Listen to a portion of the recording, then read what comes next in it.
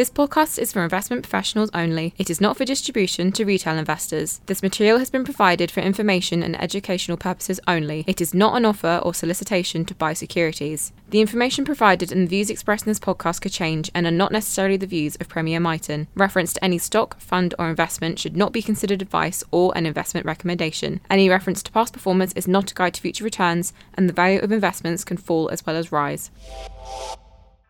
You're listening to the Bright Thinking series from Premier Miton, a regular podcast on investment views from Premier Miton's fund management team. I'm Emma Mogford, fund manager of Premier Miton's monthly income and optimum income funds. In this podcast, I wrap up a series of 3 podcasts by lifting the bonnet on some well-known companies. In my last 2 podcasts, I've been talking about why I believe we could be at a major turning point in markets. The decade of ultra-low monetary policy ended in 2020. No doubt, COVID and the Russian invasion of Ukraine were important catalysts in this trend change. In addition, I believe there are important underlying trends which mean the next decade could be quite different for investors than the last. Please note that all data I mention in this podcast is from Bloomberg as of the 23rd of November 2022, unless stated otherwise. As a quick recap, there are 3 key trends which may support a more normal interest rate environment. To give today's environment some context, interest rates in the UK averaged 3.3% from 2000 to 2022. And in the decade before the global financial crisis, when base rates dropped rapidly to provide some much needed liquidity in markets, the average interest rate was 5%. That's 1997 to 2007. So, firstly, there has been a significant increase in the amount of government intervention in the UK economy and elsewhere in the developed markets. Government spending, in my view, tends not to be allocated to the most productive parts of the economy and has recently been inflationary. Secondly, the climate crisis has 2 important consequences. More severe weather events could have an impact on supply chains and food production. Secondly, we need to replace currently productive electricity and manufacturing plants with new, greener forms which will cost money. The environmental debt created by decades of overuse of cheap fossil fuels now needs to be paid back. I believe this will contribute to lower growth and could be inflationary. Thirdly and finally, globalization is slowing down. As China gets closer to the US's superpower status, there were always going to be questions about how the two coexisted peacefully. The Thucydides trap, it has been termed. The balance of power is shifting to Asia, driven by rapid growth in GDP per capita in the most populous countries. The GDP of India recently overtook the UK. Trade tensions and national barriers, which are a solution to populist politics, are unfortunately negative for growth and inflation. To be clear, the future I foresee is not one of hyperinflation, but I do think interest rates are unlikely to go back to the zero bound. In my last insight note, I explained why the UK market, with its mature companies and low valuation, could be well placed to benefit from a decade which is less driven by falling interest rates. Talking about the attractive attributes of our domestic market, the UK market can sometimes feel a little bit of an abstraction. So I've picked out a couple of real-time examples. What ties them together is that they have valuation metrics which I would consider cheaper than their international peers. They're all profitable, either because their industry has attractive characteristics, or the company has identified a niche where there are barriers to entry, preventing new competitors driving down margins. Finally, they all choose to pay a reasonable proportion of their profits out as dividends.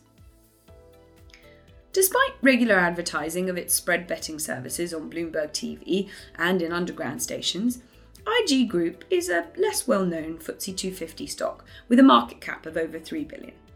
In the last 2 years, the company has grown its sales by 49%, thanks to investments in new geographies such as Japan, and due to the greater interest in trading amongst investors in the UK and Europe, their established markets.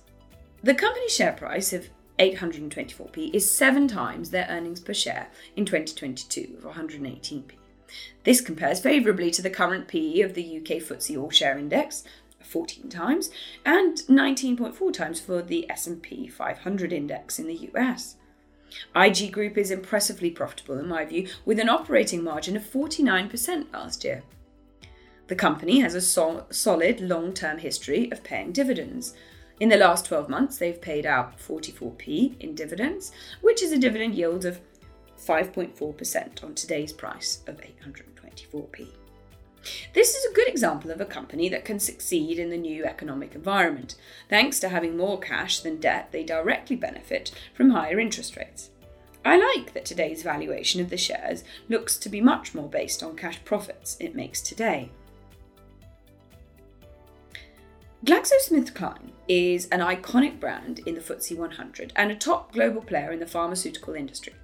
While the company struggled to generate growth in recent years, the management team have increased their potential for success by spinning off the non-core businesses and increasing investment in research and development.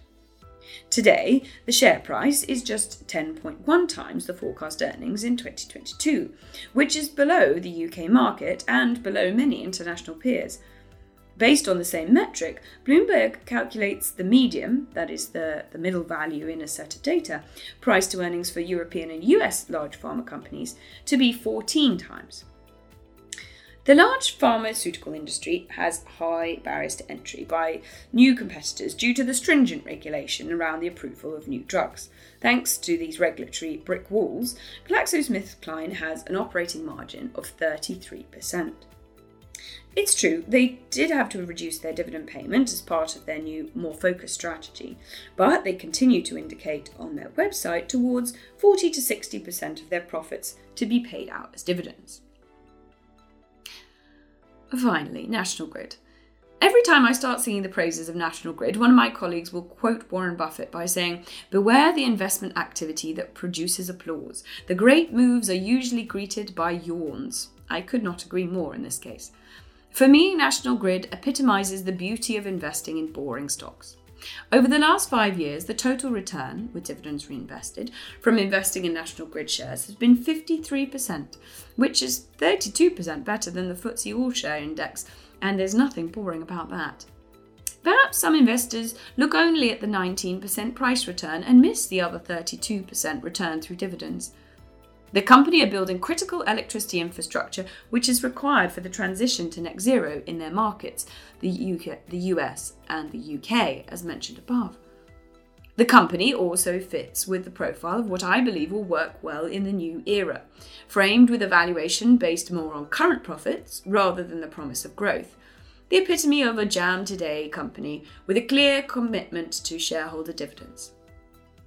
The company management has said it aims to grow its dividend per share in line with inflation, even in the face of higher inflation and higher interest rates, due to the structure of the regulatory environment they operate in.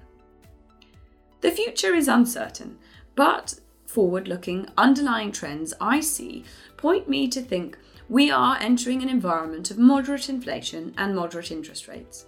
I believe that investing in quality companies at a reasonable price is coming back into favour. This makes investing in the UK market and the likes of companies I've detailed above an important bit of forward thinking. Thank you for listening. I hope you found this episode interesting. Look out for other episodes in the Bright Thinking series.